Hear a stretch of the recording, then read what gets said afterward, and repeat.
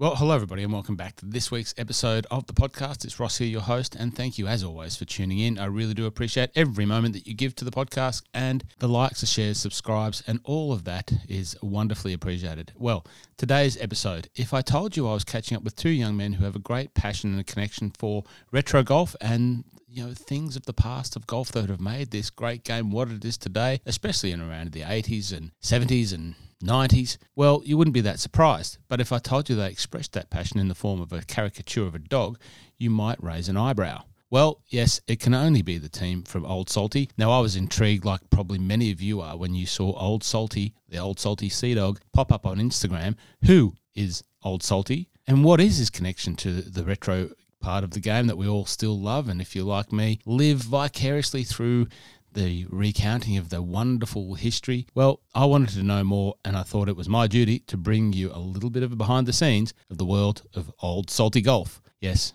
two great men, Dan and Charlie, opposite sides of the world, but mates who share a passion for retro golf. Today, we learn about the story of Old Salty, and I'm joined by Dan and Charlie to tell that story.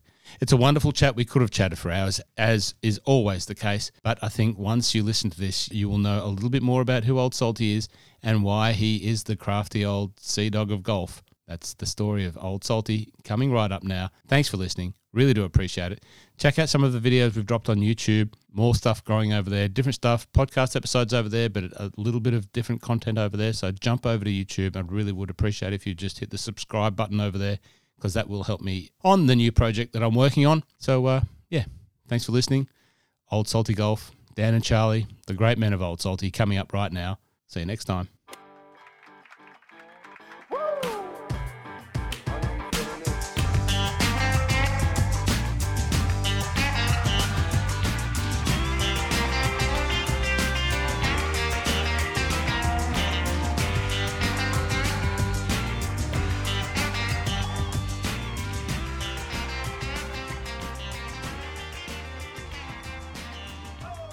I actually don't know how to start this interview, whether I'm introducing Old Salty or introducing Charlie and Dan. Either way, I'll introduce all three of you. Only two of you are sitting in front of me.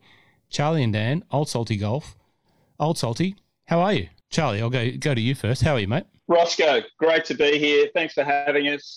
Long-time listeners, first-time callers to the Old Mod Love of Golf podcast. So pleasure to be here, mate. Thanks for having us. Dan, how are you going, mate? Don't forget Old Salty. He listens too, so that can put another one on the listening list. But I'm well, thanks, Roscoe. Excited. Thank you for reaching out and inviting us. And been looking forward to this all week since you created that time, and here we are. No, I appreciate it. And I was going to jokingly suggest there before that I wasn't sure that this should come to life. I'm glad that it is, because the mystique of Old Salty for me is now, I've got to see a layer behind the curtain, I guess, to the creators of this wonderful character that exists on Instagram and online, that is now the bon vivant, the raconteur of all things of, golfing yesteryear. Who wants to give an introduction to Old Salty? Salty is he's a mysterious and mischievous old hound. As the name suggests, he's a salty old sea dog that loves to tell a tale, and he's come to the realization that actually, Roscoe, the latest might not be the greatest. He's discovered that the retro swagger of yesteryear is infinitely more interesting and perhaps more fun when you look at the characters and the personalities of the sport back in the 60s, 70s, 80s, 90s, and also the equipment and the style and the swagger and the presence of these icons back in the game has just opened up a bit of a Pandora's box. And Salty the Hound felt it was an important story to tell. And here we are, having trawled our way through the deepest, darkest corners of the internet, looking not just for fantastic imagery that tells a story, but also, the equipment that we grew up on in the 80s and 90s, stuff that growing up in Australia we either couldn't get or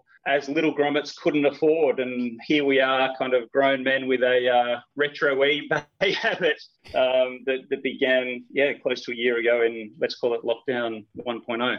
Add to that, that's when Old Salty was born. But prior to Old Salty and prior to lockdown, when Charlie and I are always in contact, and we're always geeking out about golf and, you know, consuming at times or you know, borderline a problem. And we're always talking about developing or doing something together in the space of golf. And we've had ideas, and we've got a couple of ideas that we're still toying with that we just couldn't get our heads around. And then, you know, when COVID hit and we sort of found ourselves working at home and having a little bit more spare time, taking commutes and different things like that out of the picture, Charlie just rang me and said, I've got it.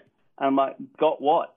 And what he came up with was Old Salty was, yes, golf related, but completely different to what we were trying to force and what we were tinkering with before. And then again, in terms of our geographic locations, Charlie sort of finding things and rekindling his love of golf of yesteryear sort of, you know, filtered over to me, and I started getting on and looking at eBay and Gumtree, and there was just so much gold out there. And, you know, yes, Charlie's spoken about where Old Salty is now, but before that, there was just so much fun in the hunt and sort of developing these stories and again, rekindling what golf is meant to be, just fun. Have you noticed a growth in people jumping onto eBay and other platforms consuming old golf equipment? I certainly have my view on it, and what I've witnessed, I think I can track it back to the start of Old Salty. You know, and since Old Salty came to life in an Instagram and an online sense, that the uptake of retro golf has accelerated with a very steep spike. What do you guys take on that? Our observation is that, you're right. There's been this huge resurgence of, let's call it retro or classic golf.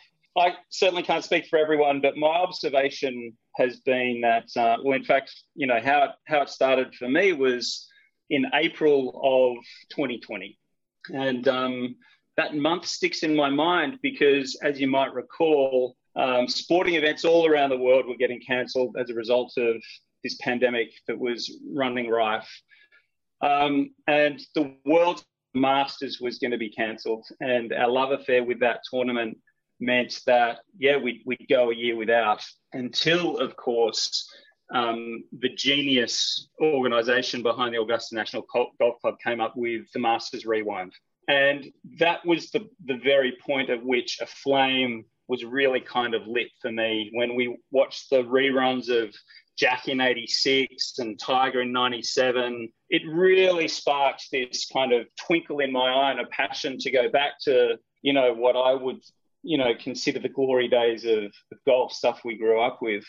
I remember watching Sharky in 87, and the heartbreak for me in that story was less about Larry's chip in the extra holes down at the 11th green there. It was more about Sharky's missed putt on the 72nd hole when he was wielding that 8802 Wilson blade heel shafted putter, and how that putt didn't drop, I still don't know, but it began a wild hunt for me, again, through the deepest, darkest corners of eBay to try and get my hands on one of those putters. Coincidentally, also, the day or the day before, I can't recall the timings, but Sharky did a Instagram live from his golf room. I don't know if you recall watching that, but he would talk really passionately about, you know, all his old clubs and some of the storylines behind those clubs. And he spoke specifically of that 8802 putter,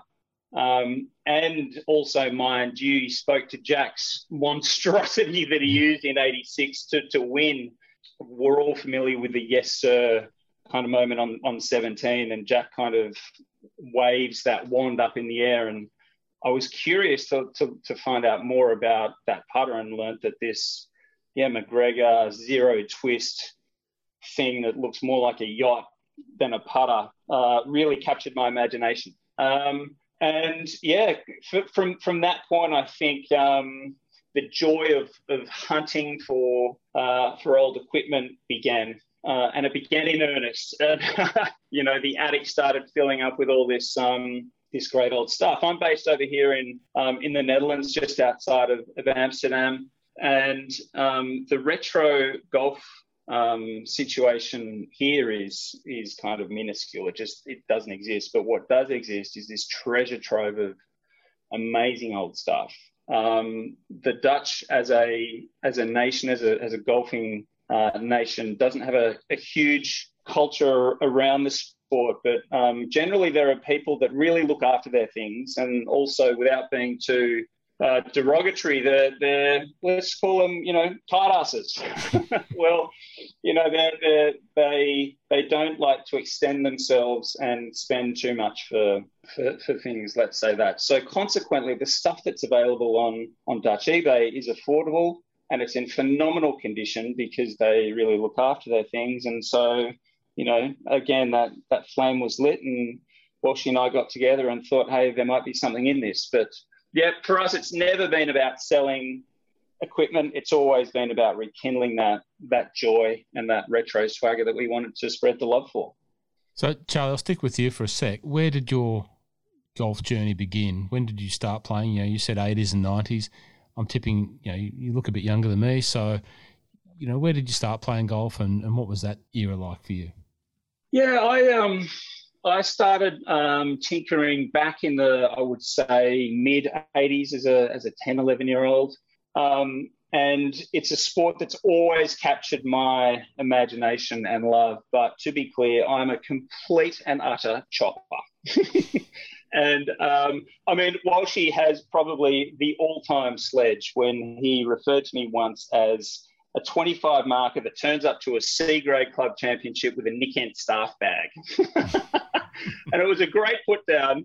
I hover around 12, 13, 14, never, always a frustrated golfer like many of us, never feel like, I'm going to reach a potential. But it wasn't until I discovered retro clubs again that made me just think less about how I was playing and more about the joy of the sport. Mm.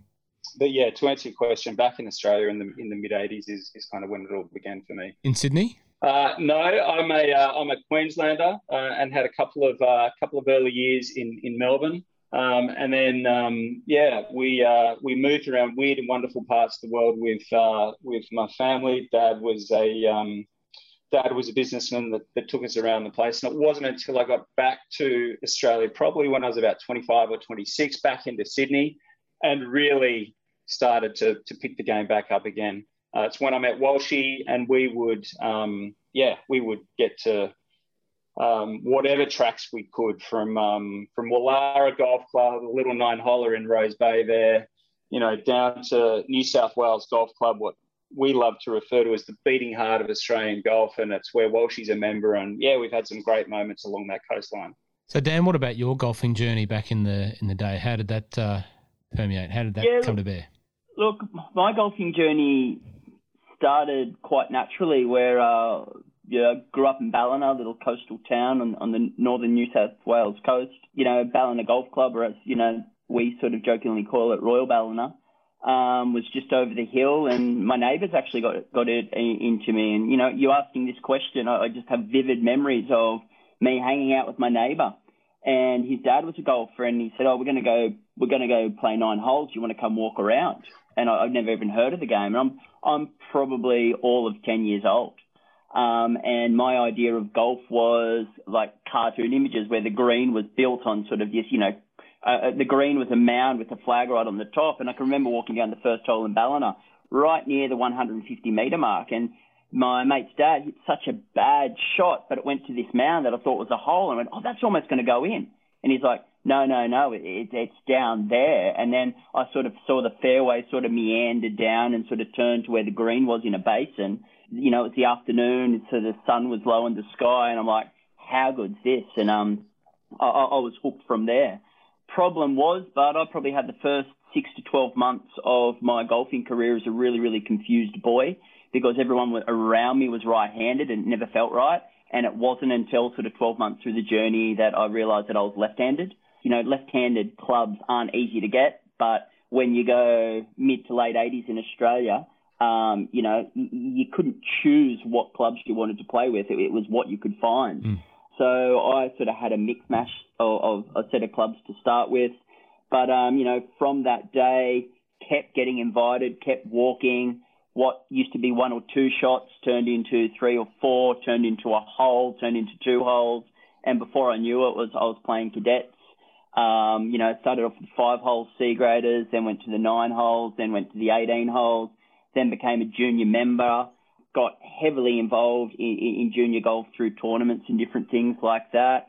And, looking back on that, it was absolutely awesome. I was fortunate enough to, in Ballina, live quite close to the beach. So what I thought a normal life for most kids was I'd surf every weekend, every day, or even school holidays until the nor'easter or the wind came up. And as soon as the wind got to the surf, Mum and Dad would chauffeur me to the golf club and I'd just play golf all afternoon. And that was my life. But, during that time, I guess, Sharky was doing great things for Australia Golf, and golf was really popular. And a lot of the guys who I used to play golf, junior golf with, particularly in Ballina, it wasn't uncommon to have, over 200 kids playing the junior tournament at some of the local clubs. And some of the guys I played with, did go on and make careers out of it and are still very, very handy golfers. But, through those formative years in Ballina, we used to have a cadet master called John Kewen. They used to call him JK. And he was, you talk about golf geeks. This guy was just phenomenal. His knowledge of the game, not only technical, etiquette, everything like that, but he was just so on to teaching kids the etiquette from a young age, from your scorecard, taking your hat off as you enter the clubhouse, making sure your shirt's tucked in, looking after your gear and all different things like that. And I guess sort of, working with and having someone like that sort of teach you the ropes from a young age, while I didn't get it and thought he was probably being particularly harsh when I was just a kid just wanting to play golf, now I reflect, and he's probably why this, old salty thing means so much to me, because golf has got a story. And a lot of people who find it later in life or now with all this new whiz-bang equipment sort of forget, how detailed and nuanced it was back in the day and how difficult it was then particularly, but it is now. So, that was my, I guess, formative years of golf and, moving through the junior, hit sort of 18, 19, moved away from university. Golf got put on the back burner, sort of played socially, but sort of, again, it was lost in my life for sort of 5-6 years.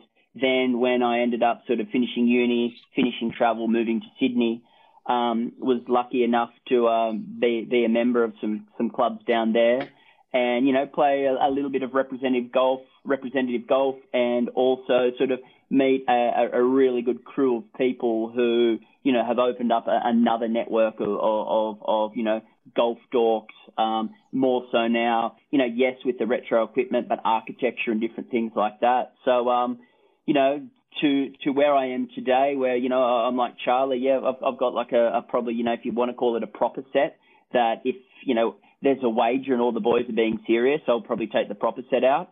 But one of my biggest joys right now is, just grabbing a mixed mash of clubs. And there's a little golf course that's just reopened in the hinterland probably about 15 minutes from my place, called Tevan Valley Golf Club, which has been redeveloped. Craig Parry did a lot of the design. And, my idea of the best afternoon for golf there is, just a half set in a bag and just a couple of balladas and just see what happens. And, going out there, Northern Rivers hinterland, sun setting, usually you don't see too many people on the golf course. It's absolutely spectacular. And that simplicity of golf and that joy is, to me, what it's all about. It's interesting just listening to both your stories there, because up until, 40 minutes ago, you guys existed in the shape of the wonderful character of Old Salty. Didn't know you, hadn't spoken, we hadn't done this before. But just listening to that, and to hear you talk about your formative years of golf, I can see why I gravitate towards, your content so much, because, yes, it's obviously from an era where I grew up, but just to hear your story there about the junior section and the junior master and all of the etiquette that you were taught, that absolutely mirrors how about 100 of us kids grew up in Cessnock.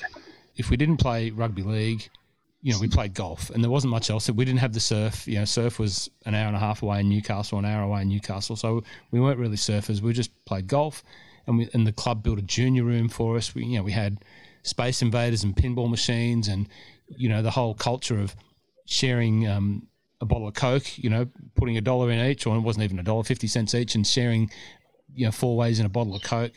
70 kids turning up on a Sunday. I'm not sure that it exists like that anymore, right? Yeah, it's, my experiences now in terms of golf are chalk and cheese because, I still am a member of New South Wales Golf Club and they've got some really, really good programs for their juniors and they're continuing to grow. And I'm also good friends with the pro at Ballina Golf Club and he runs a great junior golf program. But I think in terms of the volume of what I've seen, I don't think, like you said, Ross, you had 70, 80 kids rocking up religiously every week. I'm not quite sure if those numbers, do exist these days. But again, like I've got my boy's only 8 and he's still got a reasonable interest in golf. Like he loves it when we go to Boogle and we go to the putting green at the Dunes or now that Barnboogle runs over, he loves walking around that with me. But he's sort of not there yet at that age. So, I'm going to say I don't think so, but I'm probably not the most qualified person to comment on the numbers because I'm sure there's some clubs out there doing some really, really great things. Yeah, no, definitely. It just made me roll back the memory into a time of my life that was I still hold very dearly, And, you talked about some of those golfers from the 80s and 90s. I've never really spoken to him. I've never really challenged him on this, but I reckon my dad used to dress on purpose to either look like Seve Ballesteros or Jack Nicklaus. So if I said to you guys, he had a signature Seve Ballesteros look and a signature Jack Nicklaus look, you guys have been looking at all those pictures. What would his signature Seve Ballesteros look be? What a great question. And gents, I might just add, sorry to have dropped out there. The old Commodore 64 ran out of bandwidth. So I'm back. Sorry to drop out. So your question, Roscoe, about who would we channel out of our retro heroes in today's context? Was that what you're saying? The question was, in me reflecting on my formative years in Cessnock in the juniors there, the Jack Newton Sub-Junior Classic, which then became the Jack Newton International Classic, seeing a lot of Australia's best golfers playing, with little weenie blades and persimmon blocks, and me watching Shane Tate hit a persimmon block as far as I've ever seen anyone hit, a golf ball in my life. My dad had 2 signature looks. He had the Jack Nicklaus look and the Seve Ballesteros look. So I've just said that. You're going to tell me what was the Seve Ballesteros look that he would be channeling. Describe what my dad would be wearing. It's hard to go past Seve in that iconic moment on the 72nd hole at the Open with his decked in his Slazenger navy blues and his massive wide collar, a deep V-neck to accentuate that kind of DK Lilly kind of chest rug thing that he had going on. It was he carried so much swagger, didn't he? And the presence that he had on the golf course was as much to do with his clothing as it was about his attitude. And that's really the spirit, Roscoe, of what we've tried to kind of capture. I mean, kids growing up in the 80s probably had pictures of, I don't know, NXS on their wall, but I'm not ashamed to admit that in '86 I had a picture of Sharky at Turnberry wearing that minty Lyle and Scott knitwear that was probably, you're familiar with the image, the lemon sorbet, the grey with the flowing white hair. I mean, it just captures so much kind of raw swagger is the word I would use to describe that. And that's a bit of the spirit of what we're trying to achieve, to rekindle a bit of that kind of character of icons of yesteryear. But it's got as much to do with that attitude as it has to do with the purity and the simplicity of the equipment from back then. Yeah.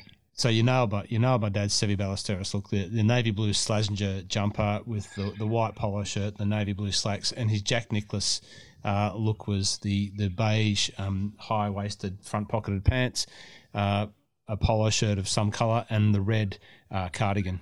That was his Jack Nicklaus look. And the Sansa belts, it would have been the old high-waisted, no pleated, huge flare, maybe some kilties stuck out the bottom. Yep. Yeah, it's all good stuff, isn't it? And the flaps on the little I'm not sure what they're called, the gaiters on the front of the golf shoes. Yeah, I think kilty is the word for them. I could be mistaken, but yeah, I mean, even the language used back then to describe, the sport we all love was different, right? So there's lots to play around with there. when we talk about equipment, what do you think that people tune into Old Salty mostly for? To get a sneak peek at the old, classics of equipment, or to get a nice memory of what golf was, in terms of the players and the tour and the performances and the fashion back then? I think Charlie sort of hinted towards it before. It's it is that power of nostalgia, those simpler times where people of our vintage were obviously a lot younger and had no worry in the world, and then this was equipment that we either wanted or couldn't afford, or you just couldn't get in Australia. And now that it is 20 or 30 years old, if you're willing to look for it, you can get it, and it's quite obtainable. And it's not as if you can only choose one set. You can get an old set of DCIs. You can get an old set of Ping Eyes, because it is old and some people don't have that nostalgic connection to them. It's just this beautiful hunt. And Charlie and I often talk about it, with this power of nostalgia. And when we do get some of this stuff that, means a lot to us, and we've got this, nostalgic connection, actually getting it and when it arrives in your hands is cool. But it's so much cooler sort of hunting it down and then connecting with the potential seller and then talking to that potential seller and asking them why they're getting rid of it, what story this equipment has. And some of the people I've connected with are just absolutely some of the most beautiful people, some of the funniest people I've ever come across. But just to hear the story where the equipment's come from and its past life, you sort of get it. And you're like, these aren't just a set of golf clubs. They've brought so much joy to people before, and now they're going to pay that back by giving joy to me. And what we're now starting to find is we're sort of, people are finding us and reaching out to us saying, hey, look, got these sets of sticks. Would you be interested? Hey, got this old shag bag. Is this something you guys would be interested in? And a lot of people now are sort of so stoked that we're sort of into this sort of retro wormhole that, one, they don't want anything for it. They're just really excited that it's going to a person who's really going to enjoy it and look after it. Or two, you're covering postage, or, you're paying, minimal for the emotional connection that you have with this equipment. It is amazing. I come across that a little bit. People that have old gear that they value it, but they don't value it the same as I would, and they're happy to, consider just getting something decent for it, a decent amount of money. They don't want the earth for it, and just wanting to know that it's gone to someone who would actually value it. And I think that's half of their sort of connection to it. I've got a couple of little finds that I've come across in the journey, and that's pretty much been it. Like no one wanted exorbitant amounts of money. What are some of the? I've got a story about one bag that I'll let go, and it's probably one of the dumbest decisions in hindsight now that I've ever done in terms of a golf bag that I'd love to have now. What are some of the classic finds that you've come across in recent times? It's a great question, and it draws my attention, Roscoe, to the moments where you're endlessly just thumbing and scrolling through eBay, just kind of on the hunt in the wormhole, and you've kind of lost track of time and space, and then something jumps out at you, and you just your heart races, and at least mine does, and you kind of it's the thrill of that chase. Or there might be a really obscure picture. I'd tell a story of when there was a single picture posted here on Dutch eBay of a set of clubs that was in really poor light, back in the distance, had no idea really what the clubs were. But I saw a sticker on a face of an old Persimmon driver or wooden block driver. I thought there could be something in this. And so I contacted the guy, and we had a bit of a chat, and he said, why don't you come over and have a look? And it was this dear old man. And to add to Walshy's earlier point, for us, it's been less about the equipment or reliving a lot of these stories. It's been about the people we've met along the way, some of whom have gone down in kind of salty folklore. We have this thing called the Kennel Club, where these characters that we've come across in our year or so of doing this have just kind of been cast in folklore. I kind of digress, but back on these clubs, I see this sticker on the face. I go and have a chat to the gentleman, and he said, I bought these back in the mid-'80s. I went to the range. I took them there once. Realised I hated the sport, and they've sat in my garage ever since. And I said, well, could we have a look at them? And he's wheeled back the garage door, and here sitting in this mint leather ping bag is a set of I2s from sand to 2-iron, and the woods, all with the stickers on the faces, all effectively untouched, and having sat in this gentleman's garage for 30 odd years. And I was kind of blown away. In fact, I might have one right here. Here's one I prepared earlier. I love it. Here it is.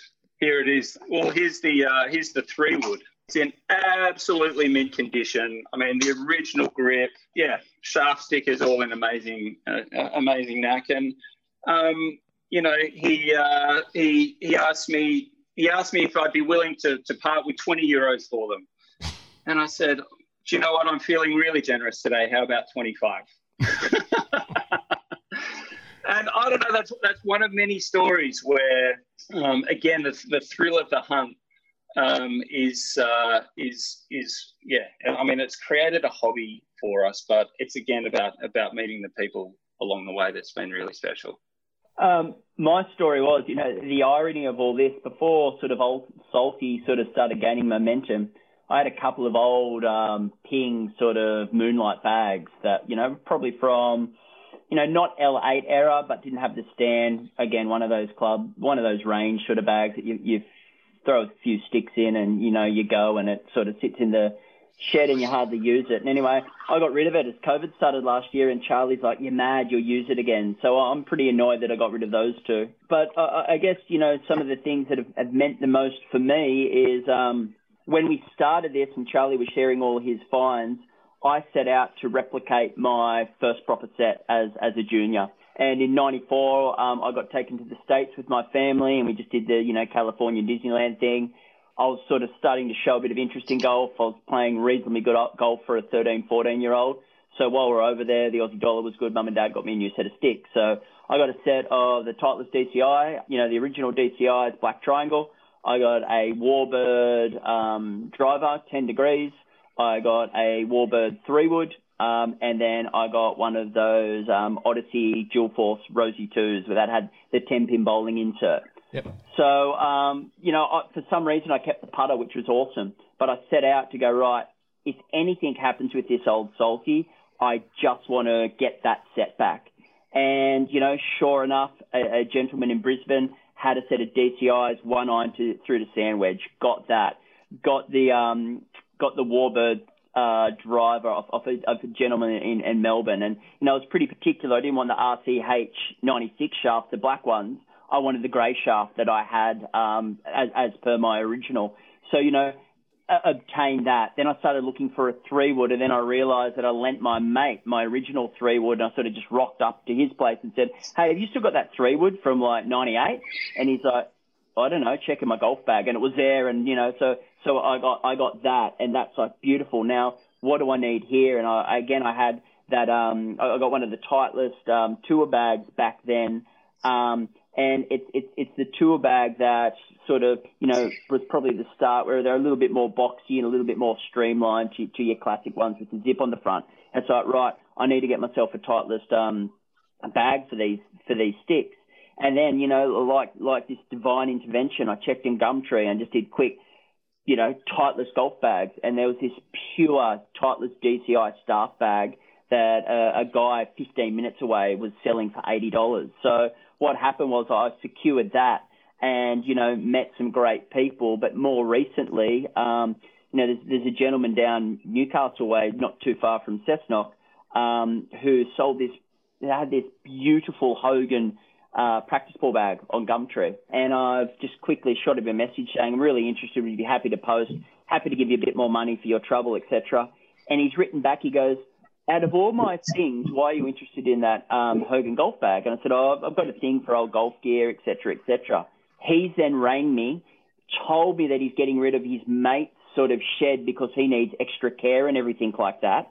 And it was sets of Callaway, it was, Hogan blades, all these things. And again, he was just so stoked that a person actually understood how special these items were. And, he had a story, and he was telling me about how, this sand wedge won a pennant match and how this putter held this putt. And it was just, it's just this. The golf clubs aren't even, the golf clubs are good, but this connection with this guy was what it was all about. Again, as we've said, it's about meeting people. It's about hearing their stories and then intertwining those stories to the clubs and then trying to sort of, let that filter into what we're trying to do with Old Salty in our social feed and, trying to poke fun at the seriousness of golf because, at the end of the day, Old Salty's a dog.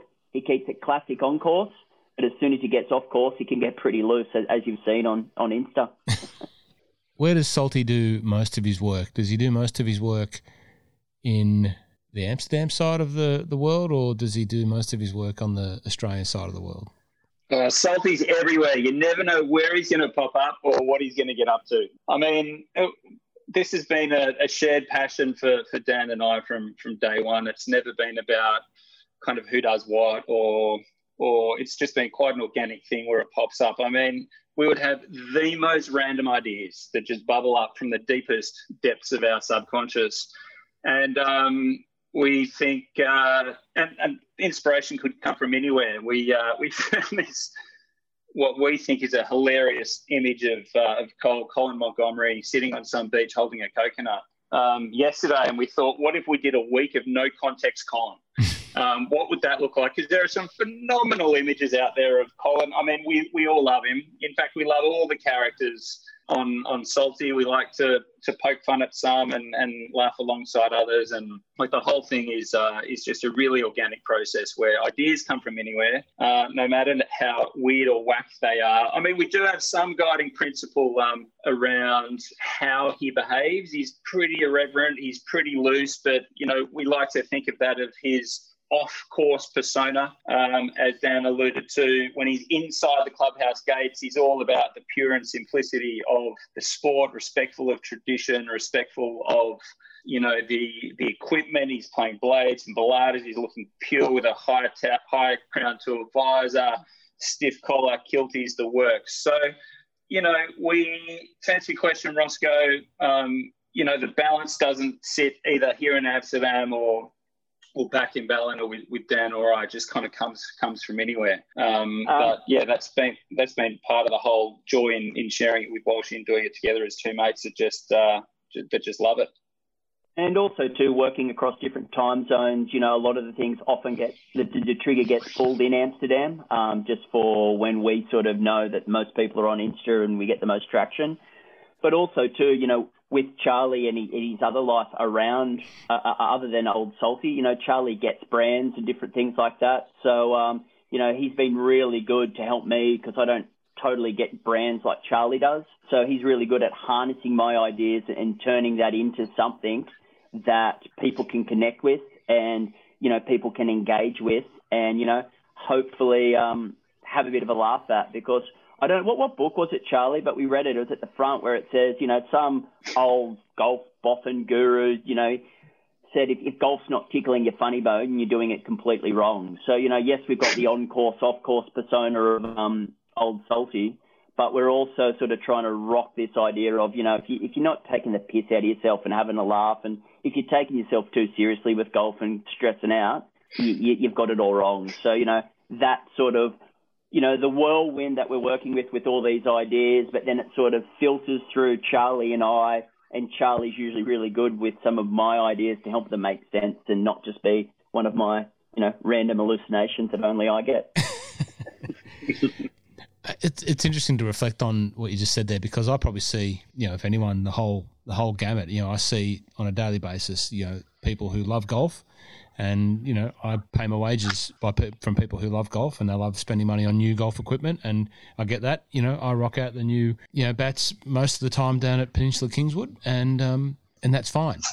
But I also see the other side, I've got a lot of good mates that have, probably follow you guys and it really helped me show, I guess, the game the respect that it deserves, in that history. And because it is a game that's built around a very, very long, deep history. And without that history, it's not going to go forward the way that it should. There are, sometimes when I think that the game needs to lean more into the history, I guess an effort to pave its way forward to make the game, as good as it can be for everyone moving forward. Attachment to the history has got we can learn a lot from it, I guess is a roundabout way of what I'm trying to say. You guys are helping, keep that alive, and I see a lot of guys. We went to a rollback tournament. I don't know if you heard about Matt Mollica's rollback alliance. Matt put on at Kingston Heath a rollback day, and you had to use clubs that were I think 1995, 93, maybe pre-93, 12 holes, and you had to use an old ball. So, we paid our entry fee, and you got a sleeve of old, I think I got some Max Flight HT Bellatas. I'm pretty sure they still weren't round, but that's what we used.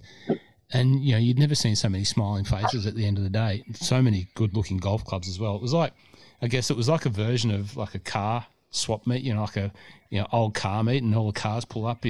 Mike Ferroni had his old, looked like they were new out of the box tour editions. There was some beautiful DCIs. There was a couple of hickory sets. And it was just one of the greatest afternoons of golf that we've ever experienced, and we still talk about it. My mate Rocket, who sits alongside the podcast on every second sort of week, he won the event. He still is the reigning champion because of COVID. We haven't had another one. I don't know. I'm just waxing on. I'm sure he reminds you of that every now and again, Roscoe. Oh, he does. That Rocket's the reigning champion. He does. It's good to hear. He does.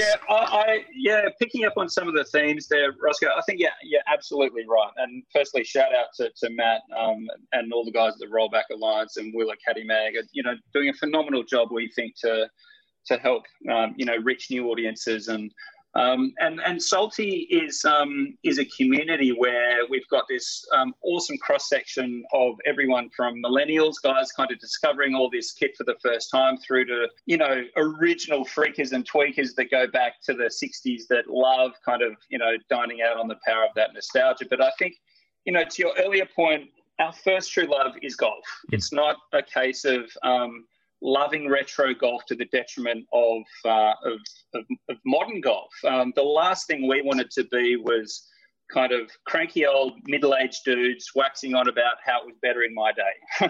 It's never about that. We have modern bags with all the modern equipment, and we love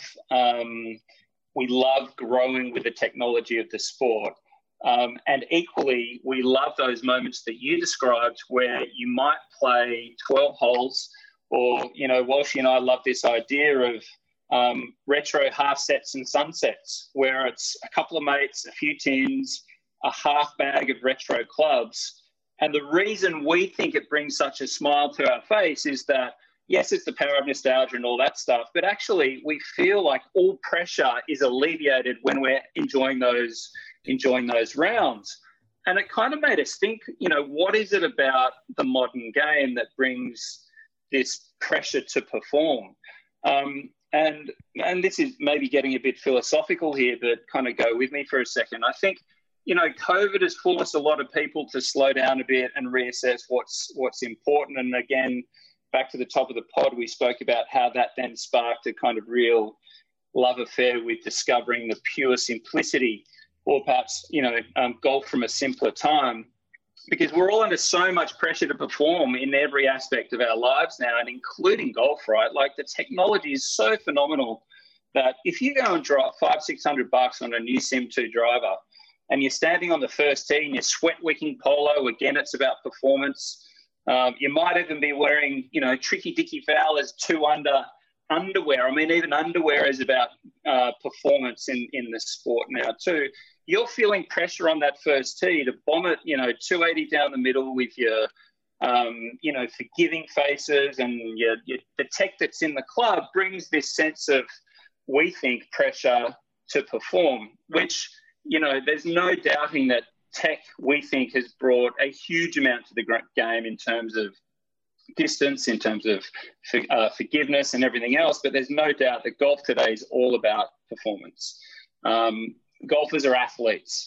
They're hitting it further. They're hitting it better than they ever have.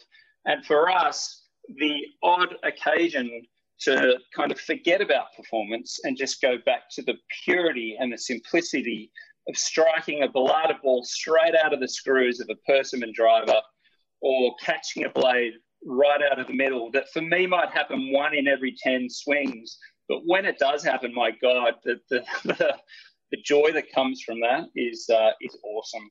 And the idea that you can use clubs that are 20, 30, 40 years old and still get the enjoyment out of them brings a real smile to our face. So, yeah, I guess for us, it's not about being bitter and twisted about where golf has kind of evolved to. It's more a case of just kind of slowing down every now and again, going back into the kind of history books, if you like, and using that nostalgic kind of fun to rekindle a bit of love for the sport again.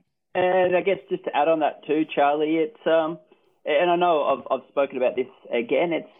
It's just connecting with more people. So if I rock up to a course with like a Sun Mountain H2 no bag and, you know, my clubs and a driver with a sim head cover and just your stock standard head covers that you get when you buy these clubs, it's just another bare bum in the shower. Whereas if I rock up and I've got like my Lynx Boom Boom 3-wood and I've got like a some persimmon and I've got this beautiful Jack Newton blade, and sometimes, you know, I'll put some Wilson's blades in as the shorter irons, and I'll put some Ping Zings as the higher irons, and then I'll whack them in. I've had a Mackenzie bag made based on the spray of the MR20. That gets people going, what do you got there? And then that sort of breaks down barriers and creates a conversation about really understanding where they've come from golf and why they love it. Whereas if I had, no disrespect to Sun Mountain or any of those brands that I just spoke to, like no one looks twice at me. Also too, when I sort of go out and have a little sort of half set and sunset round around Royal Ballina, not so much Tevan, I have the rule that I'll never walk backwards to a tee. So on some of those holes, I'll go and tee off the ladies. And, as you can imagine, I'm Ballina, there's some sort of gruff old members, what are you doing, hitting off the Sheilas for, blah, blah, blah. And again, no disrespect to females or anything like that. I'm just sort of stating what's been said to me. And then they see the sticks I'm using. They see that I'm using a Ballada. They see that, I haven't carried a scorecard in I don't know how long. And then I explain that I'm just out here, half sets and sunsets. And I've got a rule for myself that I never walk backwards for a tee. It's just continuous golf. And if it means a ladies' tee, I get a new perspective of that hole. And then they start thinking about it, and then that opens the door to other conversations. They're like, well, why are you playing these? And then they realise that you actually know what you're talking about. And, it's crazy where those conversations go to. And, if I rocked up and played off the plates and sort of put my putting mirror down and everything like that, everyone's probably like, who's this wanker? The tour pro didn't have time to go pro. Like it's, look, old clubs are really good to sort of as an excuse if you do hit a bit of a wonky one. Oh, they're old. So what's the future of Old Salty? Where do you go from here? Where are you at now? You've got the wonderful Instagram and growing following. You've got the website. Selling a little bit of old gear on the website, is that the direction, or is it more community and just communication? What's your vision for this young fella? Charlie, are Sarah and Trudy going to be listening to this? Is this where we talk about the retirement plan of living off of a caricature? No, this is more about filling the attic with more stuff. Right. Throw in a quick one. It's been all purpose was everything that we sort of got and secured from sort of that hunt of eBay, the Dutch marketplace, all sorts of things like that were going to be sold. And, the more time goes on, the more Charlie and I are like, don't really want to get rid of anything. I like this. But future of Old Salty Golf, it depends on what lens we view the future. So, Charlie, you can start, and then I'll pick up on some of the gaps.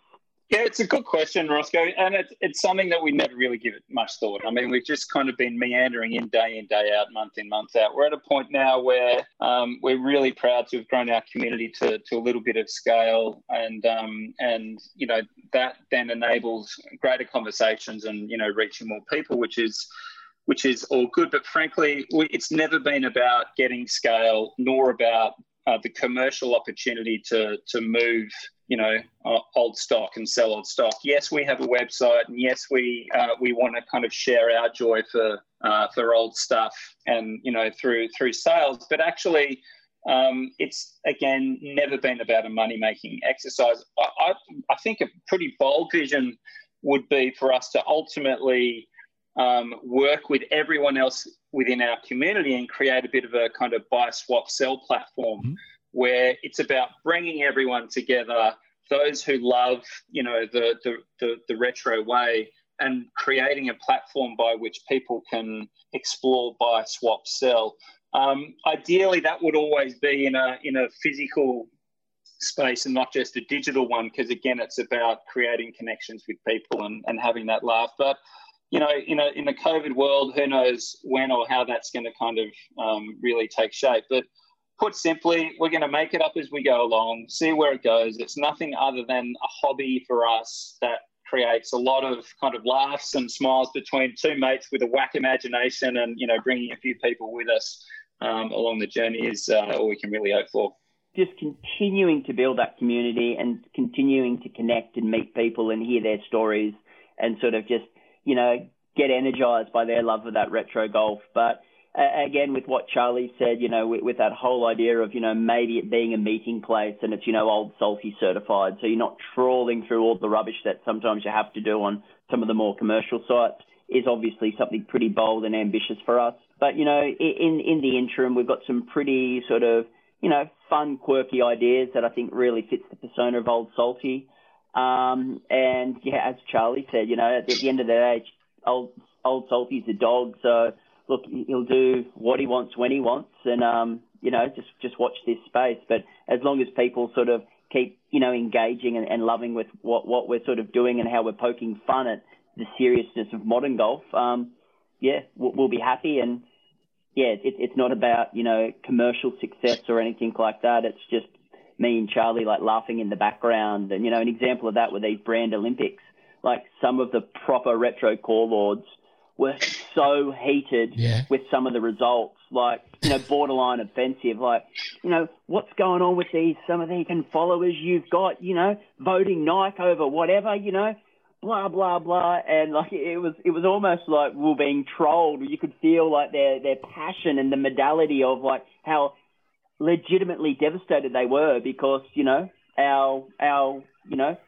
our salty fans sort of saw it a different way. And, that type of stuff, just getting that raw emotion is pretty cool, right, Charlie? I love it. Love it. What's next? Yeah, the Salty Olympics were great. Ping win?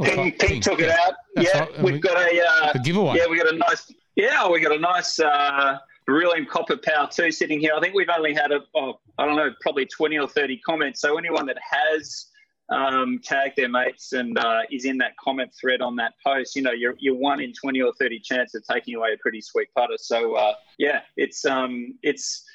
so that's happening. Roscoe, truth is, we don't know. Yeah. We'll get a bubble of emotion, of inspiration from somewhere, and we'll just roll with it. There's no kind of rhyme nor reason. Whatever happens, just kind of happens. But I think I do just want to take a moment and shout out to two guys who I think are friends of the pod, Roscoe, and that is our friends at Sandbuilt Studios, Nick Mills and Harry Dubs. Those two gentlemen have done, we think, a phenomenal job to bring the whack personality and character of Salty to life through the graphics. Yeah, the work that they do is phenomenal. And again, this has been about building that community of people that we just love to work with and play with on the site. So we're in constant contact with those guys to think about how the brand and its imagery might evolve and how we can continue to keep Old Salty just that kind of froth lord that he is. I can only back you up there wholeheartedly with the work that especially young Nicholas does. He's a very good friend of the MLOG Golf Podcast. His dad, Millsy Senior, Ian, down there in Mornington, not far from here where we are, also another legend. To the point where I'll tell you a nice story about Millsy's dad. My childhood set, which I would love to recreate, got stolen when I moved to Melbourne. I wasn't really playing golf, but I had a set of golf clubs. One of the guys from the motorcycle sort of world said, let's go and play golf, put the clubs in the back of his van, because all motorcyclists had vans. They got nicked. And in there were my Cobra, Persimmon Block, driver and 3-wood. Now, those two clubs went back probably to when I was 15, 16. I remember Billy Dunk, my dad was mates with Billy Dunk, came out to Cessnock and gave me a lesson one day, playing lesson. What a great experience walking around with Billy Dunk, probably held the record for the most club records in Australia. He picked up those Cobra blocks and says, never get rid of these. These are the best woods that they've ever made at the time. And they got nicked. And Millsy's dad had one of those Cobra blocks that he got from somewhere. I can't remember where he had it. He sent me a message, said, just come around. Came around. He said, here you go. That's yours. And he gave it to me. And I've got it there just in the cupboard next to me. And he said, mate, I couldn't have you not have that after hearing the story that you had it and it got nicked and all that sort of thing. So it was probably one of the nicest things that anyone's ever done to me in a golfing sense. And, amazing. And, Millsy's been a great supporter of the podcast. He didn't do this logo. This was one of my Scottish friends inspired this one, but for one of the other podcasts that we do, the Golf Rules Questions, he did a little Highland cow, which is sort of my little favourite beast, a Scottish Highland cow, and the kangaroo, so he did those. We were supposed to last weekend and the weekend before do a live podcast down at his pop-up store with some of his other cohort. That'll happen again. We're looking forward to that. So yeah, no, he's a very talented young man.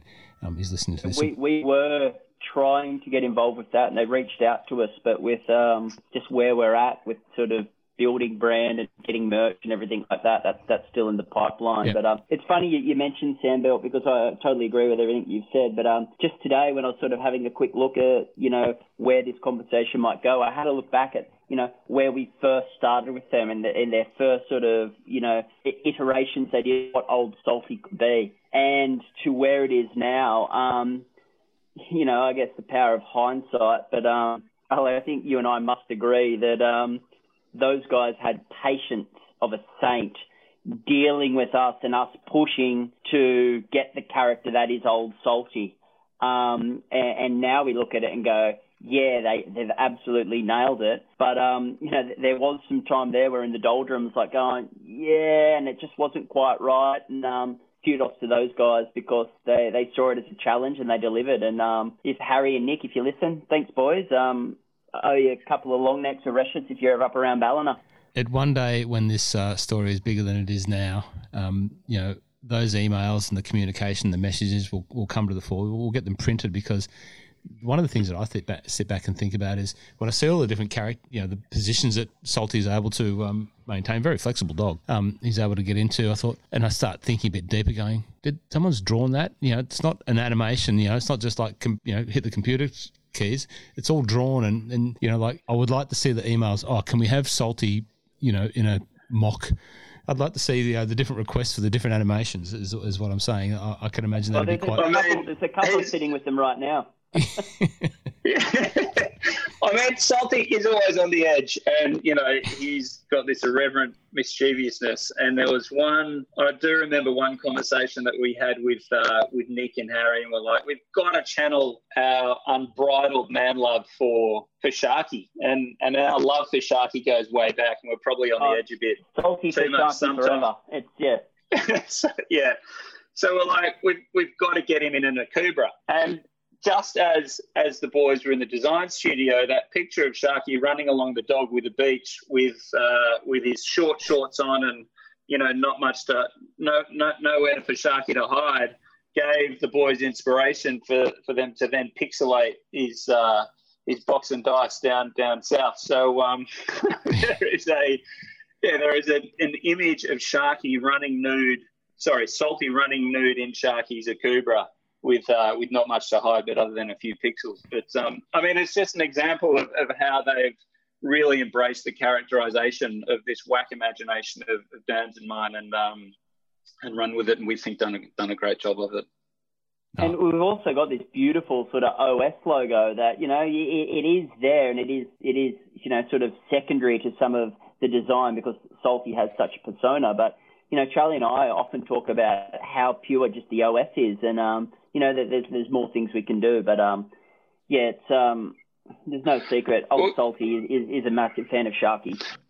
Yeah, I mean that hence why she at we've had conversations, Roscoe, of would we seriously wear a hat of a nude dog on the crown of a high crown tour visor getting down to Melbourne Sandbelt or wherever we're feel privileged and lucky enough to play? And the simple answer is no, we probably wouldn't. So we go down this go back to that original thought of when Salty's on course, he keeps it really pure and simple, and when he's off course, anything might happen. So yeah, we're just exploring and playing with merch lines now and how we might use some of those different assets that Sandbelt have built to keep it pure and simple on course and then wild and crazy off of it. And one thing about while we're developing those merch lines, as frustrating as it is and as much as it gets the hamster wheels in our minds ticking, it's also affirming that we've had some ideas and we'll see sort of, Metalwood bring out something very, very similar, or some guys who we think are also doing great things in this space will drop a line of merch about, something very similar to what Charlie and I have just spoken about. And we're like, oh man, but we also sort of like, well, at least we're sort of, on the dartboard with how people are thinking and what people are liking. So, that's happened more than once where Charlie laughs at me more about that because it does my head in. But, we're getting close. Watch this space. Hopefully there'll be a couple of cool things up there that people might dig in the coming month or so. I think the longer we're starved of it, the greater the demand grows. And, what's happening in that space in the online world of golf and golf culture is growing, I agree, but it's not going away. And likewise, the tech polos and all of the stuff that I represent and deal with and see, touch and feel every day, that's growing as well. So, there's a space for everyone to eat from the menu that they like to eat from. And, exactly. When you guys, deliver that, I think there's going to be a whole load of people that will want to see. Someone might want to wear the, loose Salty, down to the club. Who knows? But, I think that's going to be really successful. It's going to be great. Well done. Good on you, Roscoe. Guys, thank you. I think we've, in a roundabout way, we've told your story. We've told the story of Salty, how he lives on the edge, how his philosophy is going to potentially and hopefully, grow in time. If there's anything else that we want to talk about in terms of, or Salty wants to talk about, now's the time. But I think we've covered a fair degree of story there for the Salty lovers, lovers of the salt.